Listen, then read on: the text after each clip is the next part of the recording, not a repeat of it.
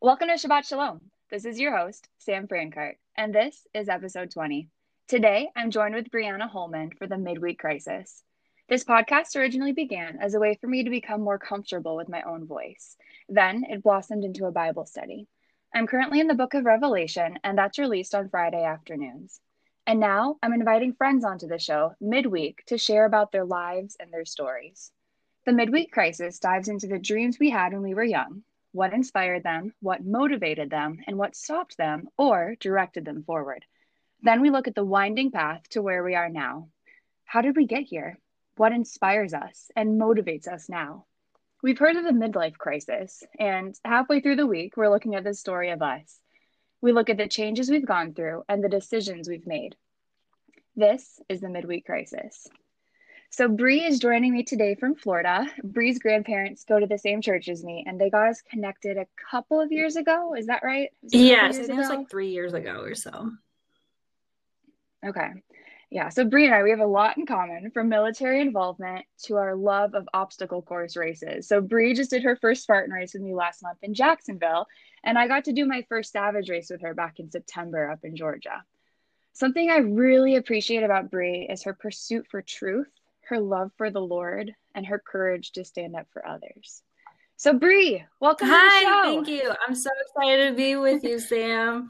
Awesome. Well, let's get started. We'll start at the beginning. So, when you were young, what was your first dream job? Um, so my first dream job was probably my only dream job, and I remember the Okay, moment I was in Mrs. Crass's seventh grade social studies class, and I knew I wanted to join the Air Force.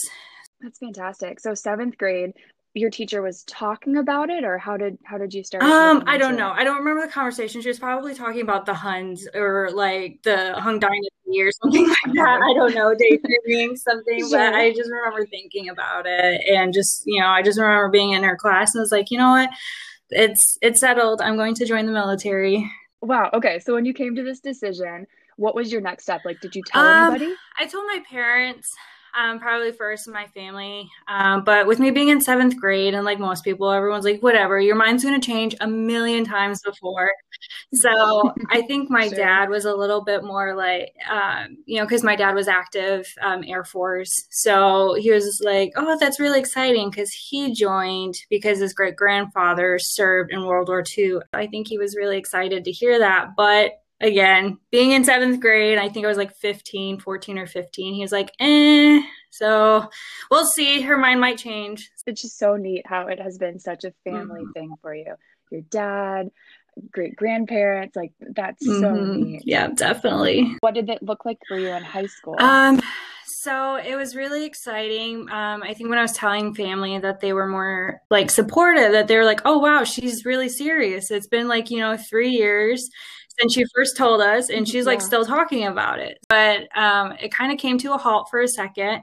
My sophomore year of high school, I tore my ACL. And I remember sitting in the orthopedic surgeon's office. I was playing soccer, and I didn't go to the doctors until like 2 months afterwards, after the injury. And so when he told me my ACL tore, I like cried. No, I can't get into the Air Force. They're not going to take me and it's going to be horrible. And I was just crying because I just thought like my dream was just gone before it even started.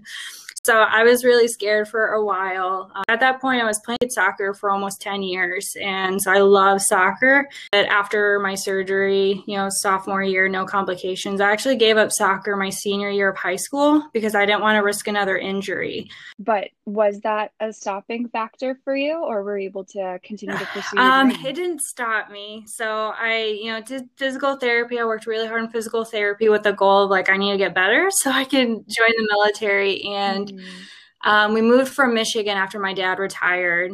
So I finished physical therapy before we actually moved to Florida for my junior and Okay. senior year of high school. So my junior year of high school, I signed like my commitment letters and or like the paperwork and everything. So in the Air Force, they have a delayed entry program, or they call it DEP. I was committed. We met, I think, like twice a week. So I did that, all senior year, just waiting until my ship out date. And it was totally God's grace, because wanted medical. My dad was a paramedic when he wasn't security forces. So my dad was a military police officer. And so when he wasn't with the military, he was a paramedic and my grandma was a nurse. So I was like, let's start with medical. And so a lot of people wanted medical jobs, but because they already graduated, when you enlist in the military, they just want to ship you out as soon as possible, get you a job and get you like on your way to basic training. But because I was in the delayed entry program, I was able to wait, a year for that job to open up. So, question for you. I know quite a few high school students who have been thinking about the military. When you got on the plane to go over to San Antonio, Texas, what were some thoughts going through It was your kind head? of, I had a lot of jitters. I was kind of nervous, anxiousness, anticipation. Okay, so you went to basic training. Were you able to continue through with the medical job I with the did. Air I Force? did.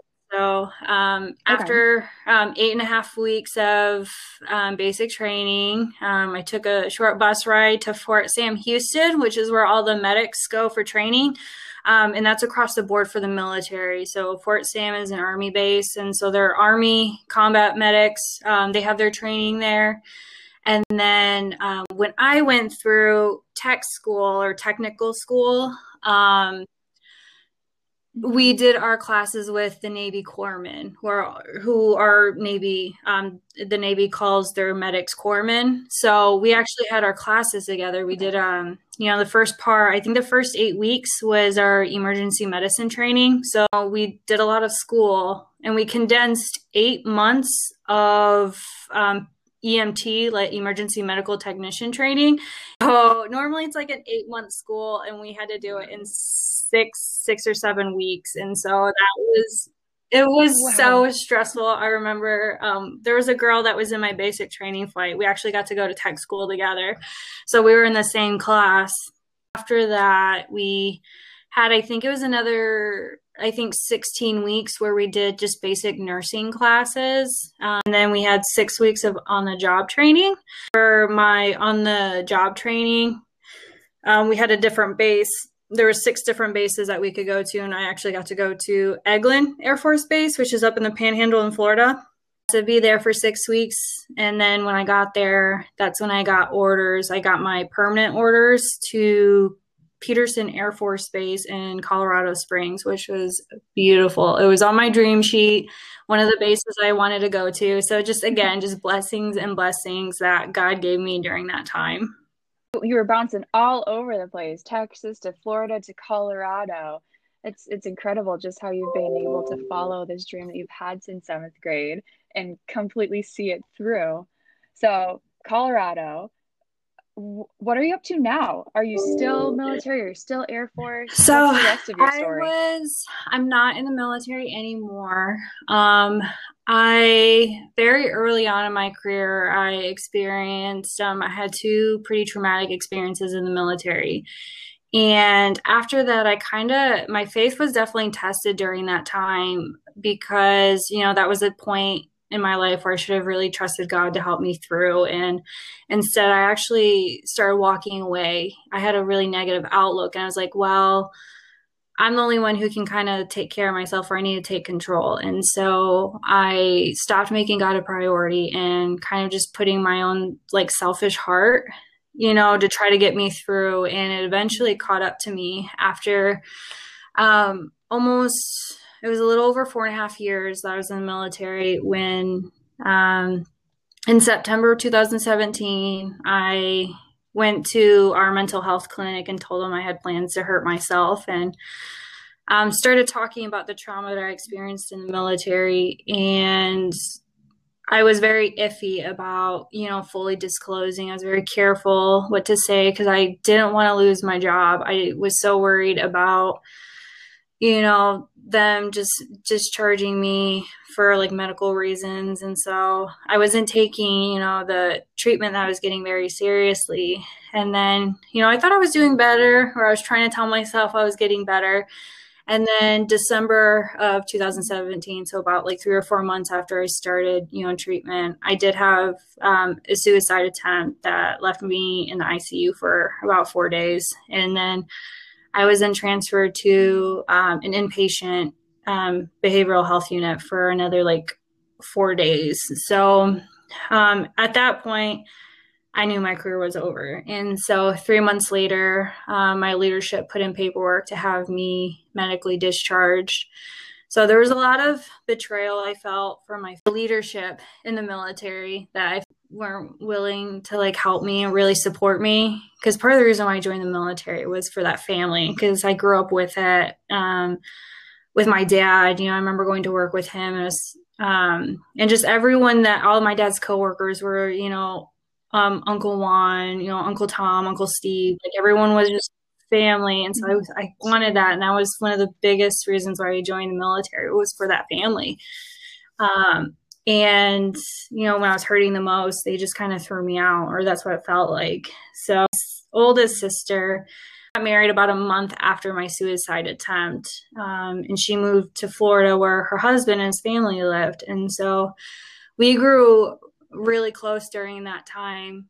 Immediately told me, you know, I'm planning on you living with us. And so that was just a blessing, because her and her husband were very deeply rooted with Jesus and following him, and his family, my brother-in-law's family, are just truly amazing, loving people. They didn't know a lot about what I was struggling with, but they took me in as their own and just really just poured so much love and truth into me when I needed it the most, which again, just blessings from God when I was walking disobediently from him for so long, and his grace just really poured out in that time.